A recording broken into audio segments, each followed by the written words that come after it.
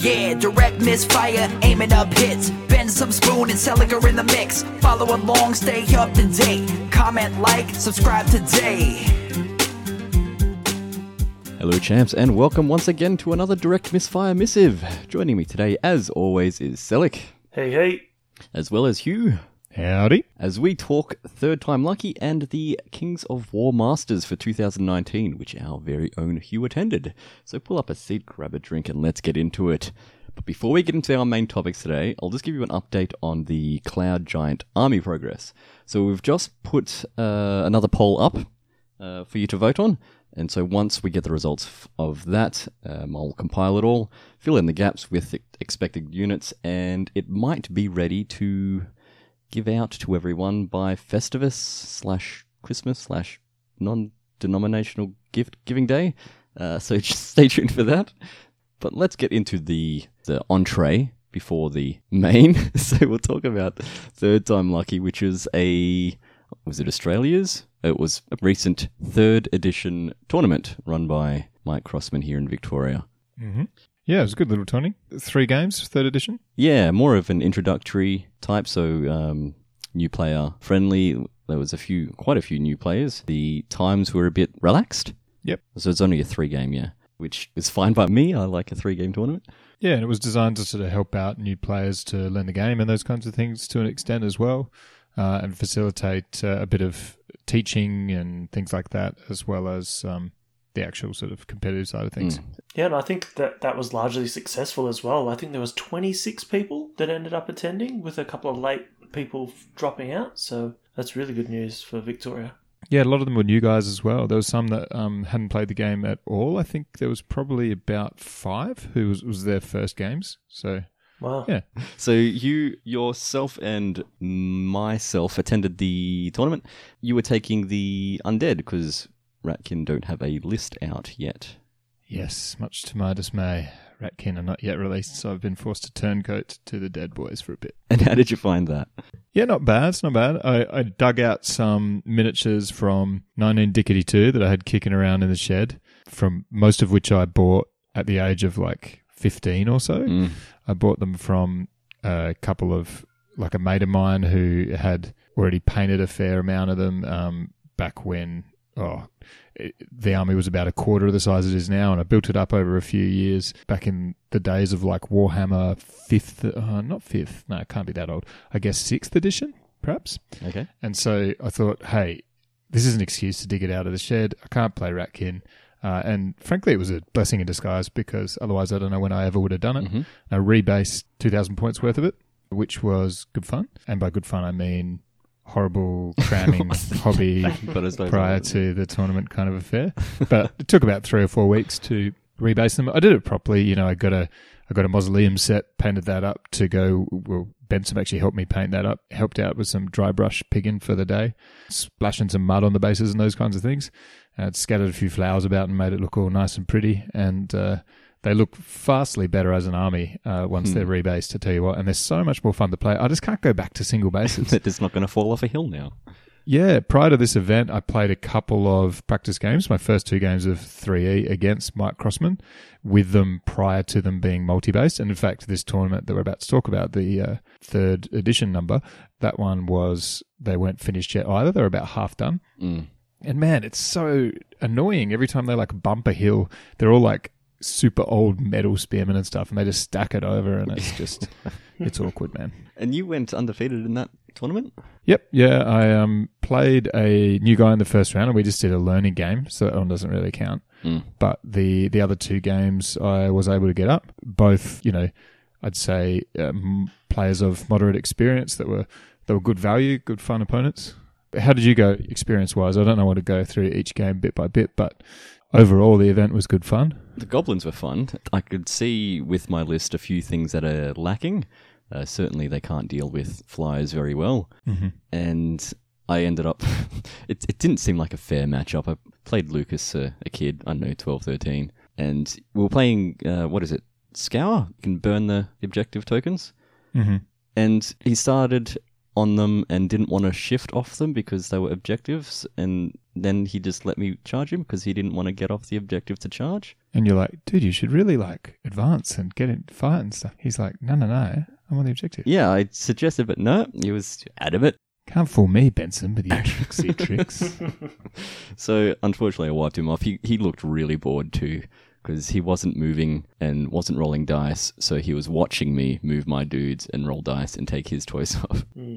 Yeah, it was one of the more awkward games I've seen on account of that, really. And there's no one to blame but the young lad for that, I think. I tried to help.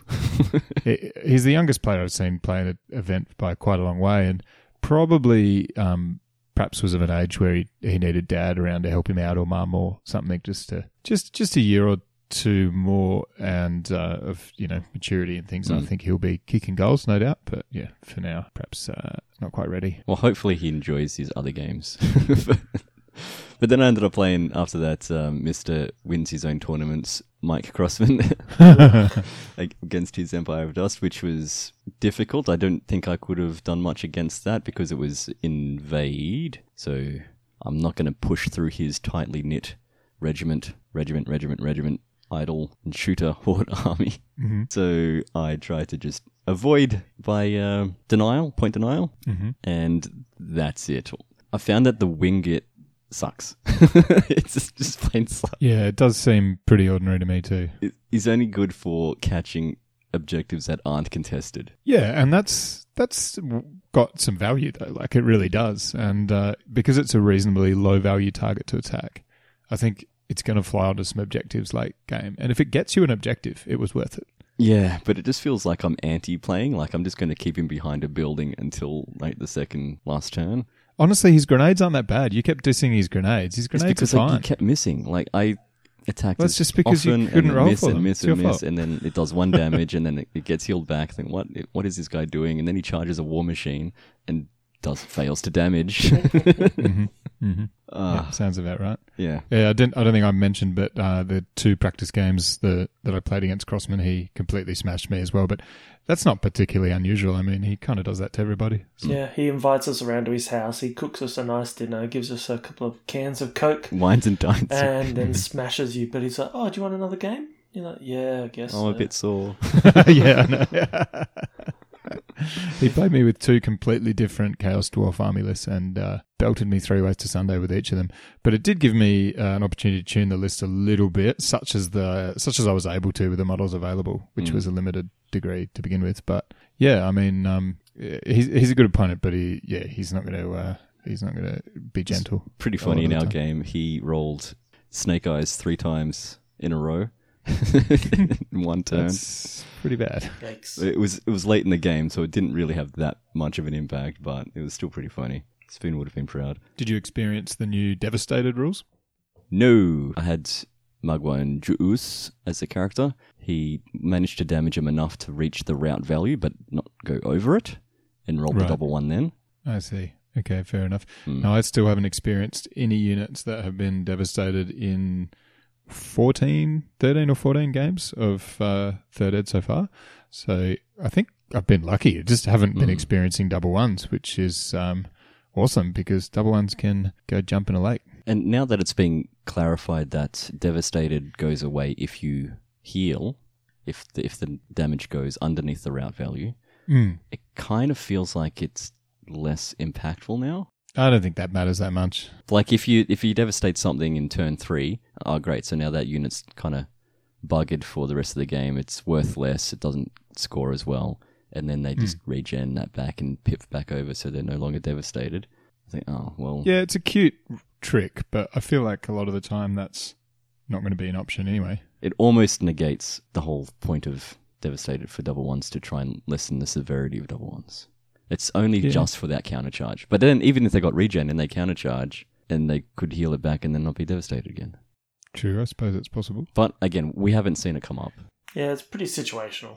Anyway, back to the tournament, if you will, real quick. I played a Gilbert in my second game and had a great game. It was one of the funnest games I've played of 3E so far. He was playing Undead as well, and I got to see what Morgoth the no face. Morgoth, the faceless. I was going to say faithless, and I'm like, that's not right. Yeah, That's he can have bad. no faith. He's undead.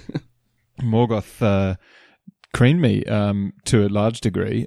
He sort of stood in the middle and just kept draining the crap out of me. And my opponent and I were chatting about it afterwards with good old Gilbert, and he was telling me that he reckons that Morgoth is actually not that worth it, and I tend to agree.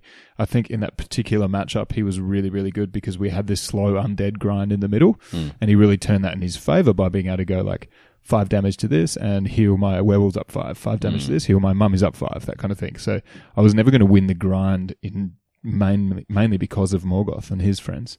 But at the end of the day, he costs a shitload of points to fly around and often have a lower impact on the game, especially if it's more spread out than that and that kind of thing. Like, I don't think he's bad, but there's people on the internet saying he's overpowered, and frankly, I think that's not the case, except for sort of maybe some very niche situations. Definitely matchup dependent. Yeah, I think so. Sometimes he'll do nothing, and sometimes he'll be fine. Yeah, he's pretty versatile. I mean, if you just go in and wipe units off and just smash him, then and he's not getting that heal out of the drain life, then I feel like he can't really make up many points. He is quite hard to get the points out of because he can fly 20, and like if you're losing him, you're probably doing something pretty badly wrong. So he's a good points denial piece, but yeah. But anyway, that game was a great game. Really thoroughly enjoyed it. Really close grind, and ended up winning that one, even though I was behind on attrition, which I think those are always really satisfying games. They like kind of feel like a draw, but you're like, yeah, got up on the objective, nailed it. You know, that always feels good. I ended up playing Jeff Holland against his Northern Alliance, and those bloody their war machines are bent, hitting on 4s with elite. They're just super accurate. Oh yeah, but they don't do as much damage as other war machines. I think a lot of people are finding war machines to be pretty nasty at the moment. Well, he's playing goblins, and not great nerve unless you're taking hordes, and he's just being able to reliably plink damage and do nerve rolls, and ends up taking a couple of units off. Even with just one, I tried to hide my units as best I could, trying to limit the targets, but yeah, they do so much, and if you don't have a war machine hunter, it can be quite the problem. And, another complaint, bloody ice golems, bent. The ice golems are good, yeah, but they've only got a 10-inch range, so they've got a pretty huge weakness in that range. But if you do, I think against infantry they're devastating because you stand in that range and they blow the crap out of you and slow you down so you can't charge them, and they get another shot off. Then yeah, they're kind of mental at that point. But I was talking to Mike about this actually and saying that because in my heart of hearts, I don't want to admit this to you, Benson, but I've been brewing with the Northern Alliance a little bit because I really like the list. Oh, then that's fine. You're allowed to. And I was saying like a couple of hordes of ice golems and a couple of ice giants and heaps of that ice stuff seems really nasty. And Mike's like, yeah, but it costs 1 million points. It doesn't have any unit strength, and I'll just charge it with cavalry and kill it. And I'm like, good point. Yeah, but he does that with everything. So what's your point, Mike?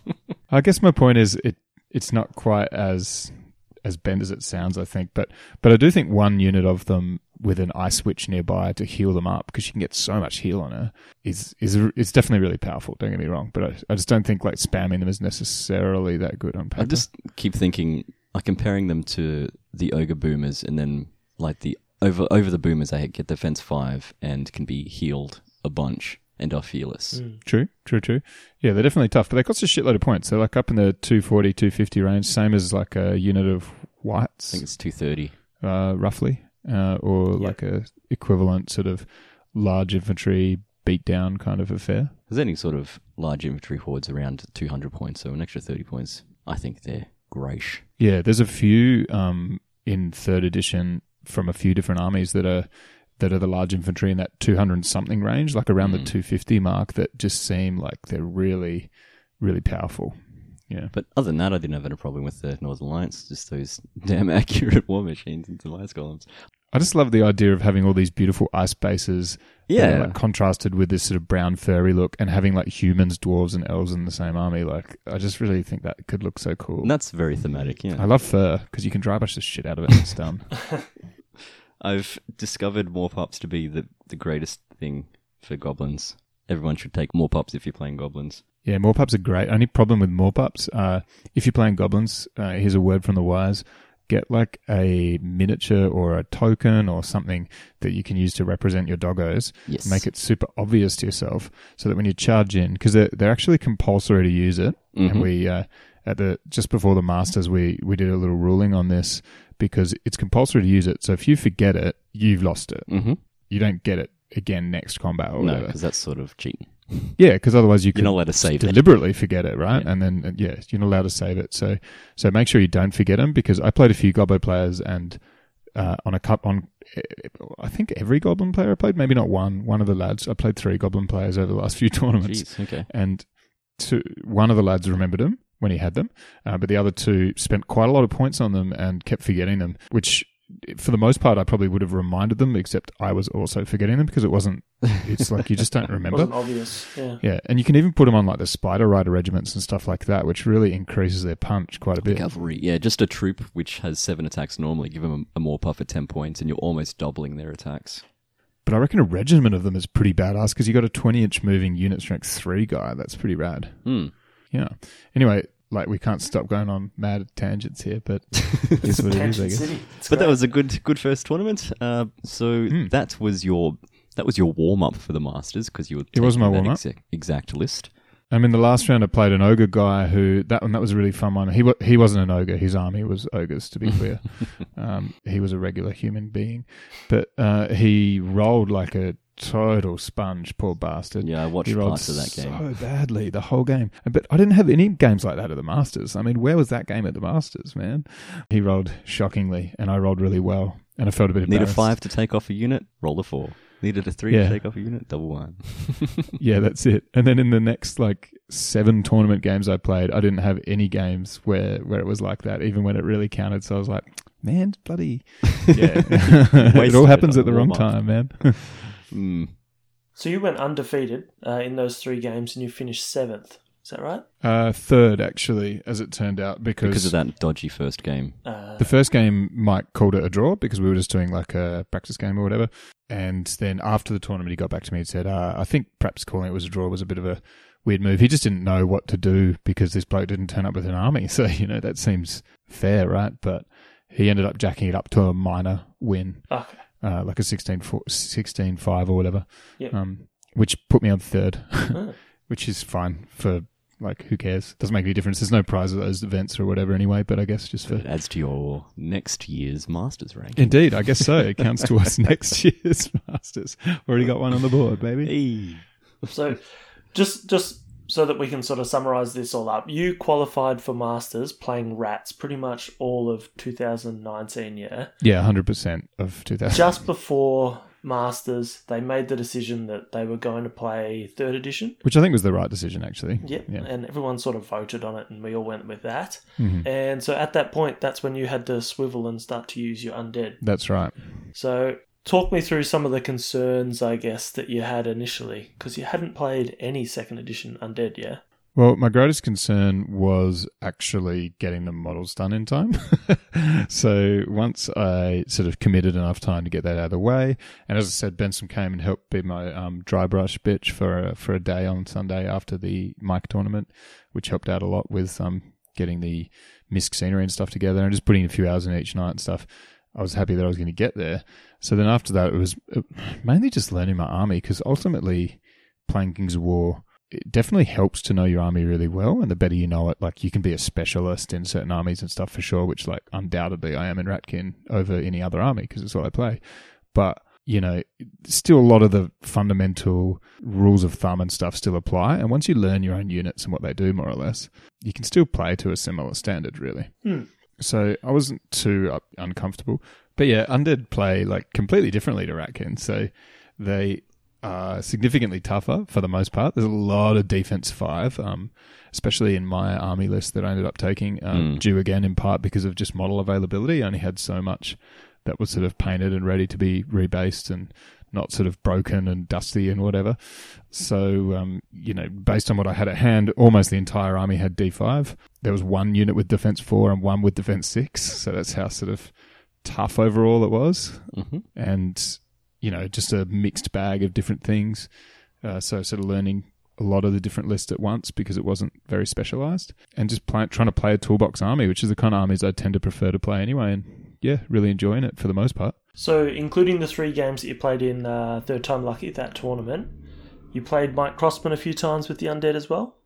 Yep, 2 against Crossman, and then I even got an extra practice game because I'm such a serious wargamer against Benson, which was a glorious game, wasn't it, Benson? It was okay. What do you mean it was okay? It was a teaching game. Teaching game, my foot. So he's avoiding the fact that we've played so many games of Kings of War together, and I've never been able to beat him. We've had countless draws. He's won a lot of times as well, but I finally managed to defeat him with my brand new Undead army. But you also have to mention the circumstances of your victory. So I was hitting the source pretty hard. You could say that he was a little bit inebriated, but don't want to detract from my victory. I had just as much port as you. I'm just not as much of a wussy. But I'm quite a bit more slight. And I focused it as a training exercise for yourself. So there were plenty of times I was giving you advice and talking things out as to, hang on, you could probably do this maneuver better, or why did you do this, or what are you thinking about this? That's true, although admittedly most of that was after the writing was on the wall, you know. Yeah, so we had a little practice game as well, and yeah, Benson was in full, Jedi Master training the Padawan kind of mode. So yeah, we had 3 practice games in the 3. So apart from the 2 I lost to Mike Crossman, I was sort of I was 4-0 if you don't count Crossman battles, which I feel like that's almost fair. If you want to gauge how you're doing, you shouldn't really count them. Yeah, I was doing it right, which meant that I was off to Canberra this last weekend, just gone, so only a few days ago at the time of recording. Went to a double tournament, so I qualified for the Masters in 5th with my Ratkin, rolling up with Undead with what I felt like was not a snowball's chance in hell, which was probably a pretty accurate assessment of my own abilities, given that I was playing a new army and not as good to begin with, even if I was playing my army against the majority of the field. But there was another tournament the day before called Fortunes of War. Fortunes of War, which is a narrative event, which is really cool, which anyone could go to rather than just the Masters qualifiers. So it was about 24, I want to say. Mm-hmm. You're either on good or evil. So the neutrals are like split up theoretically between good and evil. But as is the case in many metas around the world, I've been learning recently, it seems that evil are more popular, just the armies. There's more evil armies, aren't there? No, I think it's almost even. In any case, there are more evil army players, and all the neutrals ended up going over to good, which apparently is what has happened in the last couple of years that Fortune's run as well. And I think Ken's thinking about running it a different way in future. We might try to get an interview in with Ken sometime soon if we can wrangle that. And he's got other plans for Fortunes and narrative events in general, which is really cool. But they do like a little reading of the good side and the evil side before each battle, and the general of the good and evil, or like you can sort of vote or whatever, decides on if you like want to attack or defend or flank. And depending on which you pick, you get various bonuses. And depending on who won the last battle overall out of good versus evil, there's another bonus for the next round, if that makes sense. And it determines which scenario you play and stuff. So it's really good fun. Your points don't count toward your personal score; they just count toward your overall team score. Yeah. But as far as I know, I think they're still used in like a your personal score is still used in like a Swiss chess kind of situation as much as practicals. Just still try and keep it as even as they can in terms of the game. That's it. So you're not playing someone who's a lot more experienced than you in like every game just because you rolled the dice poorly, so to speak. Yeah. Just double checking the third ed book. There's 4 forces of good armies and 6 forces of evil armies. Oh, of course, because we're only talking about the ones released so far. So yeah, I guess that makes sense. So we got 4 good, 6 evil, and is it 4 neutral? 4 neutral? Okay, cool. So neutral and good combined in this particular event. And I was playing good, even though I was undead, because I took Jarvis. Yeah, I took Jarvis to make me good. I took him mainly because I wanted to be good, knowing going into the event that there would be more evil players. So that's actually was my genius motivation. And not the actual unit itself? I liked the unit himself, but I thought he seemed a little overcosted as compared to a regular necromancer, where you can give him a few spells and an inspiring talisman, and he's more or less the same but a bit less points. Main thing Jarvis gets is he gets an extra 6-inch range on his spells, and he gets very inspiring, which is a 9-inch aura. And he also gets a couple of points of nerve. And I tell you what, after 10, 12, 13 games with him or something, like every game I've played with Jarvis because I knew I was going to this event, and I actually really rate him. I think he's awesome, so I don't regret taking him at all. I don't know if I'd take him in every list necessarily, like to an extent it still applies that the cheaper Necromancer is good, but that very inspiring is so good. It really allows him to keep up with his dudes, get it in there. And I just started to really get behind Jarvis's story over the course of the scenario and my own stupid made up story, including one game in Fortunes, which was the game 4, I believe, against Chris. He had undead as well, and he had double vampire dragon. Yep. And I charged his dragon in the last turn with Jarvis trying to hit him with my stick. With his book. Because I'm using the old Heinrich Kemmler metal model. I'm getting in there and being like, eat stick. And I'm, Jarvis, trying to, because he's like 1 attack, 5 to hit. 5 to damage, I think. So he didn't have much chance. He hit him too. Didn't damage him though. Just gave him a good old bonk on the head. Because I was trying to stop him from flying and charging my skeleton spearman up the arse in the last turn. Didn't quite work, but he was nevertheless highly heroic over the course of the day, and didn't die. I think maybe once, but he certainly hasn't died much. He's good at staying. He's a survivor. Yeah, he is. He's good at staying exactly 9 inches away from whatever's relevant in the fight, if you know what I mean. Yeah, he's cool. I've just quickly tallied up the points between Jarvis and a Necromancer with the spells that Jarvis has. It's 120 points to have the same spells, except there is a Necromancer Surge is 6 instead of 8. So basically for 20 points, you're getting an extra 2 more Surge, 2 extra Nerve, and Very Inspiring plus the 6 inches to your range, spell range. Which is very worth it. Yeah, you get a lot for your 20 points, although... But you are decking it out. You're not necessarily comparing like for like there because... you wouldn't actually take all those spells at once. But that said, when you've actually got them all, you find you use them. I quite often had games where I used all 4. So you use Lightning Bolt, you use Bane Chant, you use Surge, and you use Heal. And actually found over the course of the last... Well, this could just be because I'm not a great undead player, or it could be because of the list I was taking or whatever. But I took a Revenant King with Surge and a Surge on the Vampire as well. I had a Vampire Lord with the Wings of the Honey Maze, due in part to the fact that I didn't have any dragon or whatever models, so I thought we'll try the little Flappy Lord on foot. And I didn't use Surge much. I hardly use Surge at all. I actually wouldn't take Surge, certainly not on him. It's nice to have it as a threat, but in the actual battle I was finding that I wasn't using it awfully often. But part of that was probably playing very good players who have seen the whole move around the flank and Surge in the flank kind of maneuver so many times that there's no way that any of them were falling for it, if you know what I mean. Yep. I think Surge increases in value almost exponentially, like the worse the general you're facing is. Definitely. Yeah. Yep. Yeah. So how did you find the flying vampire? I thought he was going to be pretty good. He was better than I initially thought. I read him as being quite overcosted just on paper, and I found him to be better than that. But the stronger the opponent, the less useful he was, which I suppose, as I'm saying this, like obviously that's the case with any unit, right? Like, but insert name of unit and then say that.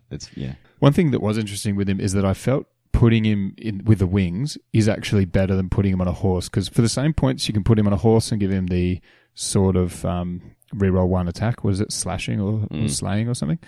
You give him the sort of slashing and the horse, same exact price, and other players sort of might think that that's better, because what everyone said is, oh, but why'd you give him that? Because he goes down to defense 4. That's what everyone said, like from your average player all the way through to the Masters.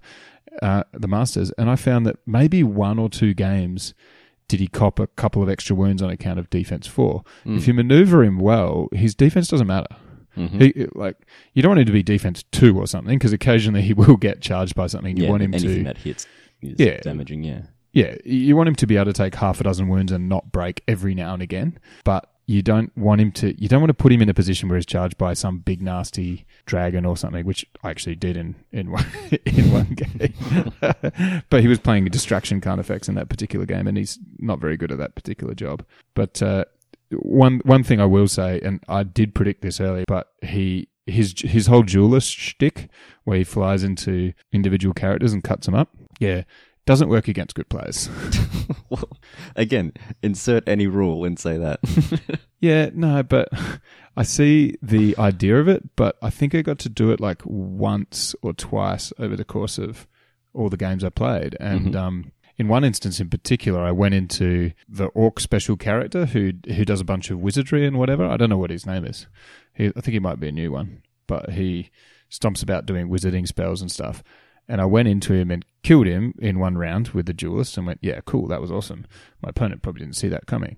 And then he proceeded to charge him with a troop of orc berserkers, the savage orc kind of characters, and just take him off. And I was like, maybe that wasn't worth it. Although actually he took him off over 2 rounds or something. But partly it was my underestimating that troop of berserkers because they got 15 attacks hitting on 3s with crushing 1 on a troop. It's like, you just look at them at orcs and you're like, oh, they're orcs, whatever. Turns out they're absolutely apeshit. So no, they're Morax. They'll do that, yeah. And before you say it wasn't the defense 4 that killed him. It got him over 2 rounds and would have killed him just as hard if he was defense 5. So yeah, often that's the case. I found. So I wasn't too upset about the defense, and the extra maneuverability is great. Having him on an individual base also awesome. And but nice and small. Yeah, nice and small. Yeah, so as I went up to Fortunes, the undead list that I managed to cobble together, I might as well go through it for you lads. It's again, subject to what models I had available and what I had painted that I could rebase and those kinds of things. So not necessarily my ideal list, but a bit of this, bit of that. Something I thought would be moderately competitive without being too, over the top or whatever else. Mm-hmm. And also something I could fit in my box as well. I borrowed a box from Benson, having not finished mine and mine being a bit too big for the plane. So I took the same list to both Fortunes and the Masters. And it was probably a little on the strong side for some of the Fortunes games and a little on the weak side for the Masters, I'd probably say. Right. That's a good balance, isn't it? Sort of. I think so. It is what it is, I guess. But a lot of people are in the same boat with the Masters, with Fortunes, because obviously the Masters being the next day and so many people flying in for it, all the Masters guys entered Fortunes as well. So it was despite the fact it was a narrative event, it was a killer field because your 24 players, half of them were Masters players. Yeah, so those poor bunnies that are there for the narrative is going to get ruffle stomped. Yeah, it's a funny little combination. But when you say bunnies there for the narrative, some of the non-Masters players were real killers as well, just like awesome Canberra players and stuff that hadn't necessarily played enough events during the year to qualify, but are of pretty much equal caliber. So there were some really high-class players there as well. Mm-hmm. Anyway, my list was we had Jarvis Kemmler, who kicked a lot of goals and was good for the good guys. Is that his surname? No, it's not his surname. Yeah, Jarvis Kemmler. I had a Vampire Lord with Wings of the Honey Maze, as I said already. We also had a Revenant King with Surge and Horse. No item. And in fact, I didn't have any items throughout the rest of my list at all. It was just the Wings of the Honey Maze was my only item. That was in part because I didn't know where items were best positioned as of yet necessarily, and it was in part because it was a deliberate lower complexity piece, so I didn't have to have any items to forget and things like that. And I actually think for the most part you shouldn't take many items. I think it can be a mistake of a lot of new players whacking an item on every unit. Certainly I used to do it with the Ratkin more, and my lists have become stronger since I've stopped that to a large extent. Anyway, 2 Balefire Catapults, which were exceptional the whole weekend. Those things are baller. Just so consistent these days, and this seems to be a running theme. I'm noticing a lot of people comment on the consistency of artillery these days. I think it's better for both players, although some people would argue that, because where previously they'd have very few shots but they'd do shitloads of damage when they hit, they were very spiky. It's like if you had 2 artillery pieces and they both hit in one turn, they could like blow up a unit, which felt bad for the defending player, but then it felt bad for the player taking the artillery often because you spent whole games where they just did nothing but miss all game. So I think the way that they've done it now, where each hit is a bit less impactful, but it's got a few more shots, virtually all artillery pieces are in that boat. I actually really like that change. I've also got a unit of zombie trolls, a unit of wights, 2 troops of Revcav, which are amazing, a reg of zombies, a reg of wraiths, a horde of skeleton spearmen, and 2 regiments of revenants. So, bit of this, bit of that. Some pretty tough infantry, 2 pseudo flyers in the form of the wraiths and the wights, which I constantly got mixed up the whole weekend because their name is so similar. Yeah. And the confusion is that Revenant Cavalry and Revenants, they used to be called wights in the old, Warhammer days. So they've called something else wights, which are nothing like, And so I was constantly saying, the White Lord over there. And they're like, what the is a White Lord? It's like, I meant, the Revenant Cavalry King. That guy, the bloody guy there. The undead guy. Yeah. Yeah, and his name has always been Barry White. Yeah. And now I've had to change that because it doesn't make any sense. What Barry Revenant doesn't really work, does it? No, you can still be Barry White. Reverend Barry? He could be Stephen King. That just struck me. He could be Steve. Stephen King. Oh, yeah. Okay, anyway. Let's just go and name everything, shall we? Let's just go name everybody. Okay. So, first game at the Fortunes of War. I'll dash through them pretty quickly because probably people are more interested in the Masters anyway, and we've already been through a few games, so don't want to make it too boring for the listeners. Although I know my man Paul out there is having fun painting his models while he listens to this. He tells me he needs more Kings of War material to paint his models, so shout outs to Paul. But my first game was against my man Josh, who was actually a Masters player, so straight in with the tough matchup right away, in a way. No softies to begin the game. And he was playing Orcs, a killer Orc list. And Orcs might be my vote for most improved with this new edition. Armies like Empire of Dust, which were always good, are still good. Armies like Abyssal Dwarves are still really good. But yeah, the Orcs, my God, they are so competitive these days. So he had 2 flying dragon beasts, heaps of just orcs with spears and whatever else. Long axe. The Defense 5 Phalanx Crushing 1 million attack unit is legit. They've just gotten a big boost, those long axes. They were good before, and now Phalanx has just improved them so much more. It's got a hell of a footprint, but for 255 points, that unit is appallingly good. And I'm even more impressed by the Berserkers, the little smaller units, which are called, I believe, Morax. Yep. Yeah, the Morax. They've got, as I said before, I think I mentioned that my vampire went into his nasty character, which is called Whip the Outcast. Took him off. I felt pretty good about myself until the Morax troop went into him and just deleted him. I say deleted. Again, it took 2 turns, but nevertheless. It's a slow deletion. It's slow delete. It's a slow deletion. Yeah, it was more like an eraser, just rubbing him out slowly but surely. So he did get pretty wiped. But yeah, that might have been worth it just because Banechamp was so critical in his list, because it meant that my Rev infantry and some other tough-ass units, the Wraiths, things like that, could just hold him up for ages. We were playing Dominate, so we had to try to get into the center.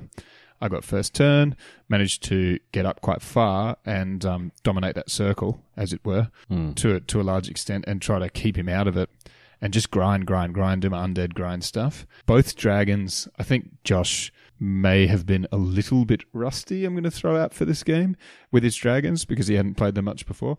Of course, they're not actually dragons. They're, Crudger on Wing Slasher or whatever. Slashers, yep.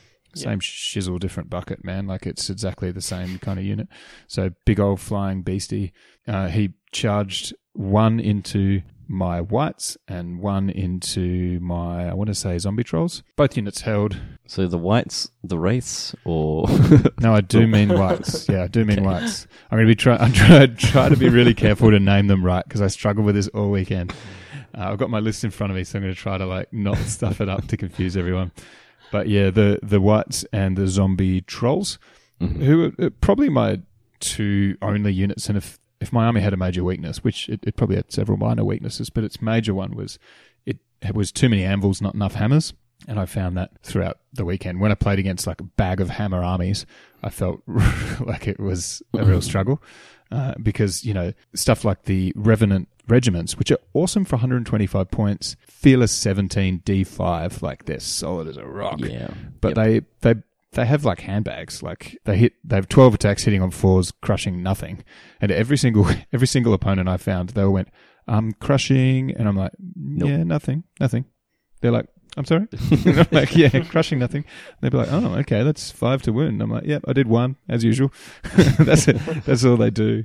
But they hold and they hold and they hold and they ground out those orcs and held them back long enough to secure dominate. I took both his dragons off turn 2 when he did some somewhat questionable charges, which I'm pretty certain he didn't do for the whole rest of the weekend. So he got that out of his system before eating some people for brekkie in the Masters, I think. But yeah, good game. Got the win in that one, which pushed me on to play possibly my favourite game of the whole weekend. Do you remember, sorry, just to interrupt, do you remember what the bonus was for your next game? Like who won, like was it good or evil, and what the benefit was? The evil player won that game. And what it meant was the evil player gets to designate which loot token. So the next one was plunder, the one where the tokens are in the middle. And the evil player gets to denominate which tokens were worth 2 and which were worth 1. So I played goblins, and in my experience against goblins, they hate spreading out. It was my man Tony, really excellent Canberra player. I was certain that he was a Masters player, but it turned out he wasn't in the event. But you could have fooled me. He was a very good player. And he was playing with a couple of units of trolls and heaps of goblin stuff, the usual shenaniganery. It was probably the most balanced goblin list I played against, like not too skewed. Mm-hmm. Yeah, and I find that goblins hate spreading out. So he quite wisely picked the 2 loot tokens nearest the middle to be worth 2 points rather than 1, being the evil guy. Mm-hmm. And that ended up being huge. Like, I was ahead. I went for a pretty high gamble charge into his giant in turn 2. And took it off with some decent rolling. And then I basically started to gradually destroy him as a result of that. And I was up for the whole game. I'm sure Tony would agree. Like it looked as though I was going to win reasonably. Like small win was gradually turning into a bigger and bigger win over the course of the game, like an inexorable advance of the dead, as it were. And then 2 major things changed that. One was his Goblin Spear unit going into my zombie trolls, which died in a single round of combat. So they got, with their, I want to say 25 attacks, hitting on 5s. They got 12 hits. 30 for spears? I remember this. 30. It might have been 30. Whatever. It was a reasonable number of attacks, as a horde of spears has. Mm-hmm. He hit 12 times, and then he did 12 wounds. And we're both like, what? Okay. Like So 12 5s from and 12. 6s? He took a photo of the dice. We were like laughing about it and stuff. So yeah, 12 wounds on the zombie trolls, which means you take them off on a 5 and out they went. They should have done like 3 or 4 or whatever. And I was like, yeah, cool. That means I can hit him in the rear, etc. Easy. He's like, nah, took him off. Stomp, stomp, stomp. Well, there you go. But so that was fairly troublesome, but wasn't actually the end of the game. It still looked like I was gonna win, and then a rear charge into his trolls from my revenants with handbags, who may have been Bane-Charned. I want to say Bane-Charned, possibly not. But 36 attacks up the butt, even with handbags, is gonna leave you feeling something. These trolls were already damaged, standing on an objective, didn't break them. So that was the last turn of the game. And that meant that Tony could claw it back to a draw, and he was sweating bullets. We both were. It was actually a great game. He used his troll hero, who I still think non-individual characters are very powerful and possibly slightly underpointed, although I'm not sure if I've got a whole lot of mathematical grounds for that. But just the fact that they can claim objectives, get double attacks for flanks and so on and so forth, it just feels better than individuals for the most part. But anyway, he stomped over and claimed a 2-point objective in the last turn after the trolls got wiped out, and then my troop of Revenant Cav got zapped off with lightning, which is quite a hard thing to do, as I found out. Yeah, Defense 5 and Fearless 14. Like they're not that hard. They're not that easy to get rid of with lightning, but off they went. And so Tony would agree that he got a little lucky toward the end of that one, but who cares? What a game. Like, so much fun. Yeah, so that was the end of that one. Ended in a winning draw for me. I was quite far ahead on attrition. Mm-hmm. So despite the mishaps toward the end there, which meant, but overall for this round, despite the fact that I drew, it was a good victory. Hey. So yes, up one for good, one for on evil, your Jarv. one for good. Jarvis was celebrating with all his homies, even though he took no part in the narrative, much to my dismay. He was not written in at all. His undead homies have no expression and don't know how to party. So he was there celebrating by himself. Couldn't he just make them celebrate how he wanted them to? I don't know if he's got that kind of power. Have a word. Yeah, he was setting off little necromantic fireworks and all that. He's loving it. So then the next game was a game... sorry, what was the bonus for good? I'm trying to find it says on the sheet when the next game is played. This one was against Drew and another goblin player. So this time... Getting some practice in? Yeah, double goblins. In fact, counting the game against you, because you also played goblins. I don't know if we mentioned that, but this is my third undead versus goblin game. And I actually think the undead, I feel like they might have the edge against goblins. At least, I think goblins are a really scary army. I think they're really, really strong. But some of the undead strengths work relatively well against goblins, I think. You know. In any case, this one was your pillage. So a whole bunch of objective markers. It was D3 plus 4, which we rolled a 1 for. So we got 5 objective markers. Okay. And then the advantage for winning for good was good gets to place them all. And then... Wow, okay. And then that's pretty big. But bear in mind that when you place them all, that's before picking table sides. Yeah, you still get to choose sides, yeah. So you don't just get to put them all on your side necessarily. But also, you win win any ties for the roll for first turn. So you also have like an edge on getting first. Yep. Which I don't think that came into it, but actually... I don't actually remember whether I went first or not, but it wasn't relevant really. But what I did do, again, bearing in mind my theory that goblins don't like to spread out much, I put 1 in the dead center and I put the other 4 all in the extreme corners. So regardless of which side I got, they were kind of forced to, they have to split out. Try to spread out as much as practical, right? They needed to try to get to mine, which I thought was going to be near impossible because his army was 9 war machines. Wow. Okay, so all the sharp stick thrower, Morpups, and catapults. But they're the 3 different war machines Goblin have. Right. Oh, apart from war trombones, but they're different. Oh, he did have 2 war trombones as well. Yeah. All the Goblin players had war trombones. Those things are still disgusting. Lots of unit strength in that army. He had 2 of the Goblin blasters. Yep. Those Goblin blasters can jog on, man. Ridiculous. Anyway, Drew set up all the Goblin things along the line, like if you can imagine a long line of war machines all at the back. Mm-hmm. And then he had heaps and heaps, as you can probably imagine, loads of regiments of regular Goblin meatheads. Just standard rabble. Yeah, a couple of spear hordes as well. And I looked at his army and went, yeah, this is going to be pretty straightforward, I think. Did he have a Wingit? He did. He did have a Wingit as well. Okay. Yeah. Good. So he had all the toys, basically, but not a lot of combat potential. No. So I think my army was matched up well against his.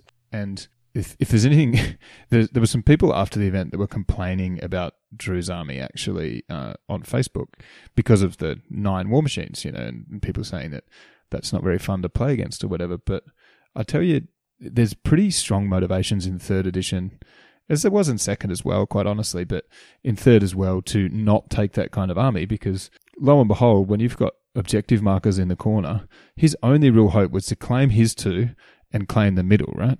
Because he wasn't going to get to my 2 with his crappy Goblin rabble units, like just wandering across the unit. Even with their doggos, they were never getting through my undead hordes of doom.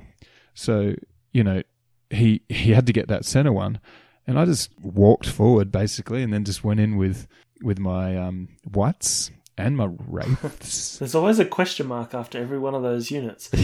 Yeah, and he took off the cavalry troops fairly early with the war machines and stuff, as you'd probably expect. But then doing some sort of trivial damage here and there on the bigger units, which I was then able to. Jarvis Kemmler has a minor heal, just 3, only heal 3. But I healed off a point or 2 here and there because I didn't really have anything else to do with his spells for the first few turns. And also healed off a point or 2 in the grind because the Gobbos themselves could not do all that much to me in combat. And I just went through him bit by bit, just ground over those Gobbos as you do, and claimed, I want to say, 3 objectives to 1 pretty comfortably. It never really looked like... In Drew's defense, I'm not sure there was a whole heap he could do with that army to win on the objective. That said, it was pretty well dead even on attrition because he got lots of points for killing things with catapults and stuff, and there's all those the slow ass undead, or even any army for that matter, is not going to get many points out of you or out of all those little toys when they're all just standing on the back of the board and they're busy claiming objectives. Yeah. Like, you're not... That's 850 points worth of war machines in that list. It is almost not ever worth going toward and killing war machines. Like, in Kings of War, I find, unless you've got like a cheap flying chaff unit, like a gargoyle unit or something like that, like, just don't bother. Don't even spend resources going after them, especially not with like a dragon or something like that. Just forget about it. Let them do their thing, because it's rarely worth the energy, I find. Yep, totally agree with that. So even if you have a look at it as a turn base, you've got, say, 3 war machines there you're trying to take out. That's 3 different turns that you'd be dedicating a resource to. So yep, absolutely. I had some opportunity to get into them with the vampire, and I just chose not to. I don't think I killed any of them. He would have to be killing one every turn for 4 turns to get his points back, but then it's like, what's the impact? He probably could do that, but then like he's not lending his attacks on bits that I thought were meaningful, and actually found, despite the fact that I was talking earlier about his duelist being a bit of a trap, like because he doesn't get to use it that much, just putting 7 attacks at crushing 2, hitting on 3s into the side of a unit is pretty nice. Like, chips away, yeah. Yep. He rarely gets struck back. I think a few opponents probably should have countercharged him instead of the unit they were fighting on like some rare occasions, because he is a little squishier than, especially if they were fighting like the skeleton spearman horde or something that's not very squishy, like it's hard to get through their nerve. They probably should have gone after him a little bit more. But yeah, the vampire does like a weird thing to your head though. If he's in the flank and you're choosing to countercharge him, that means that you're the unit that you're effectively in the frontage of. If you don't break him, and he's got a pretty high nerve now. You got a slight he's 14-16 in 3rd edition. Yep. Yeah. So like if you don't crack him, then all of a sudden you're offering double attacks. That's right. That's right. And I'm not saying it was always right by any means, but occasionally it's probably worth considering. But you're right. It's too scary to do often, especially if he's unwounded. And if you're only going to do a few bits of damage to him, his Life Leech 2 is really good. Yeah, his Life Leech 2 is nice. And I wonder if taking him cheaper, just leaving him on foot because he's so hard to hit, people rarely target him, leaving him on foot and giving him the extra Life Leech magic item, which is a little cheaper, it's a thought. Anyway, going up to Life Leech 3 and staying at D5 could be pretty sweet. It's definitely something I've got to try. But that brings him down to speed 6, and I think a big part of him being effective is being able to get anywhere on the board. Definitely is, yeah. I like, my gut tells me that would be a weaker unit, but it still could be an interesting thing to try. To have a bit of a different role. Just charge to the front of things and just keep chopping them up. Anyway, so that game ended 14-7 for me. Okay. It was never really going to end anything other than 14-7. Drew would probably agree with that. Yep. But it was despite the whole gunline vibe, it was quite a fun game, I thought. And I enjoyed talking with Drew. It was good. Which left me to my last game of Fortunes of War. I'm on 2 wins and a draw. And I'm playing Chris. Chris had a very nasty undead army. I think it was a little bit more tuned than mine. He had 3 regiments of zombies just for unlocks, presumably. 3 or 4 regiments of Soul Reaver Cav. Okay. I can't recall if it was 3 or 4, but it was probably 3, right? Because you're only allowed... No, that doesn't matter with the regiments. It's not War Machine. Yeah. Right. Yeah. Anyway, heaps of them. 2 hordes of zombie trolls, and then 2 dragons. So double dragon again. Okay. But this time wielded by Chris, who is... Josh is a good player too, but Chris is particularly nasty. I'd played him once before with his Gobbo shooty list with double ogre shooters allied in, and that was a difficult game. So what flavour of dragon? Are we talking Vampire Lord or Rev King? Vampire Lord on dragon. Okay. Yeah. The full potato dragon, not the 3/4 of the way there, which is the Revenant King on Undead Flying Worm, I think it is. Like actual dragon. Undead Great Flying Worm. Undead Great Flying Worm. Yeah, they had a lot of adjectives in there. Mouthful, that's what it is. But double dragon, I was scared in this matchup. I was scared. Unlike the orcs, the infantry were awesome and probably in a way better than the core in Chris's army, the amount of Revenant cavalry meant that he just outdistanced me so hard all over the board. I was quite concerned. I didn't really know how I was going to win this one. But it was push, so it was get over the opponent's side of the board. His whole army was significantly faster, and he went first. So I was like, ooh, don't know how I'm going to win this one. What I ended up doing... It had the loot tokens as well, didn't it? Yeah. Yes. We had D3 loot tokens, and I think Evil had won the previous round, but unfortunately, I haven't got written down what the bonus was. Okay. So, sorry, you'll have to miss out on whatever the bonus was there, but Evil got something or other, some sort of minor bonus to this mission. And as a reminder, I was good because of Hardcore Jarvie. Jarvie came down. This game was the one where I did a lot of sacrificing units, including charging my vampire into the front of his vampire on dragon, which went predictably. Right. He went in, he fluffed his attacks, he got like 2 wounds, and then just got attacked back and got kind of creamed. But I did things like that on purpose to deliberately just try to slow Chris down a bit, because I was just trying to play the objective as much as possible because I felt like I couldn't beat him 1v1 in the field, so to speak. Mm-hmm. The Whites continued to... I haven't said so far, but the Whites have just been killing about double their points in every single game so far, and they continued to do that. Cleaned up like 3 or 4 regiments. They're really good. Crushing 2 brutal on 3s.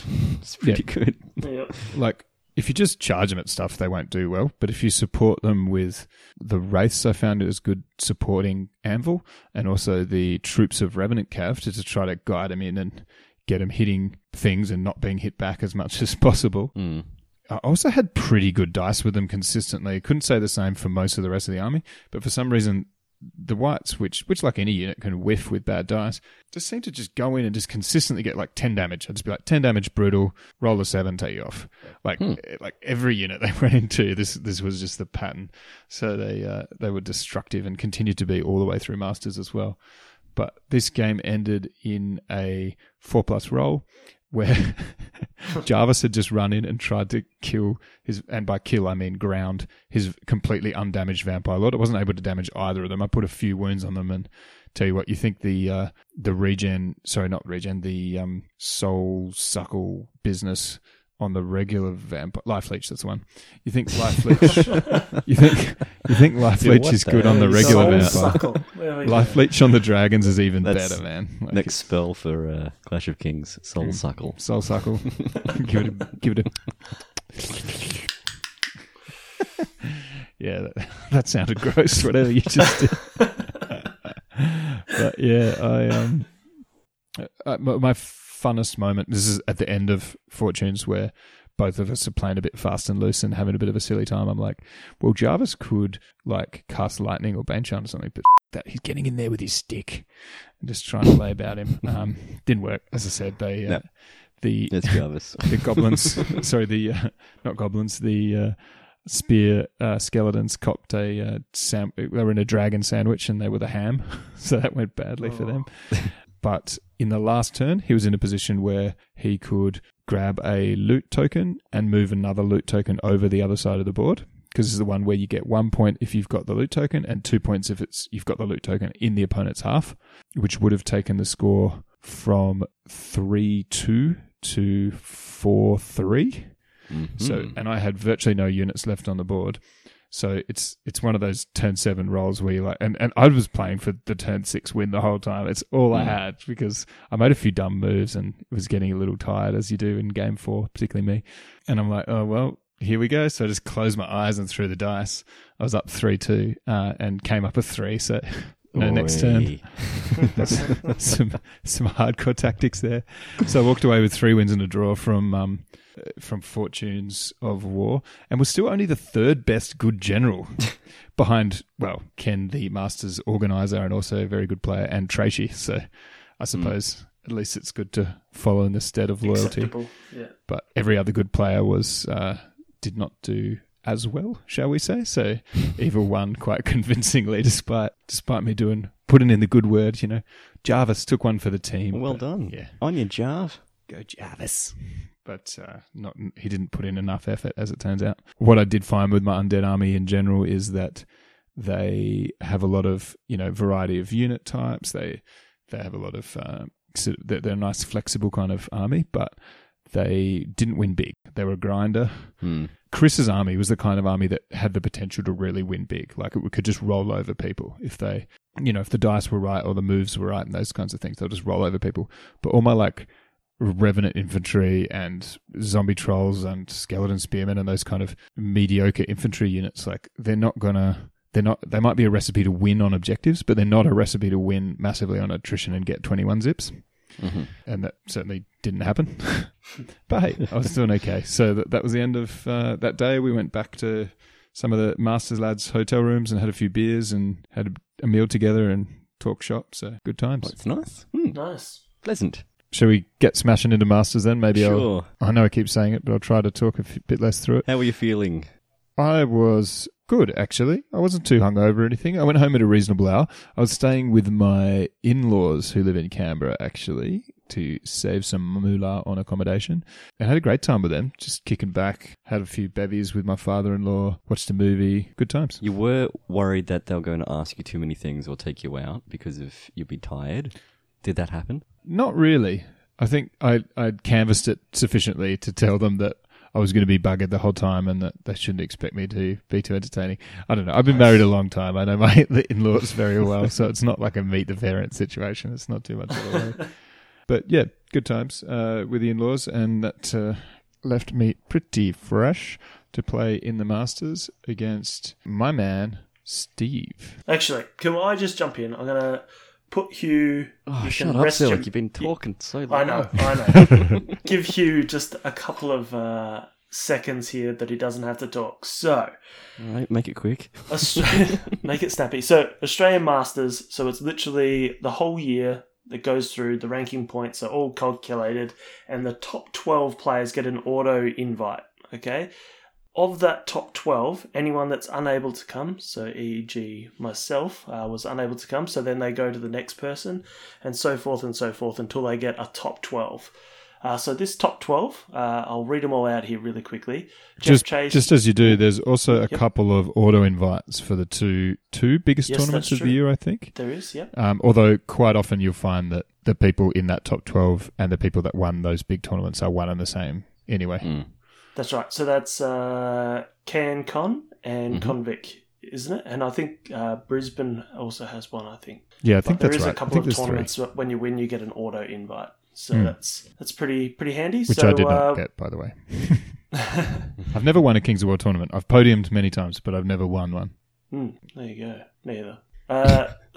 So the usual suspects were there. So Jeff Traish, Ken Ferris obviously was running it, Clint Richards, Steve Tuck, who won it last year, Damien Madigan, Josh Angel, that Hugh played earlier, Hugh himself, Chris Wilcox, Paul Yanek, I can't pronounce his name, Peter Ball and Andrew Goodman as well were all there. So lots of Victorian groups, I guess, purely because I think that there is a line of thinking that because we have a lot of tournaments down here with some pretty good attendance, it does give us some good ranking points. Yep. And their factions, which I thought was actually one of the biggest and most interesting thing of the Masters, particularly with the 3rd edition coming in, so it was a bit limited.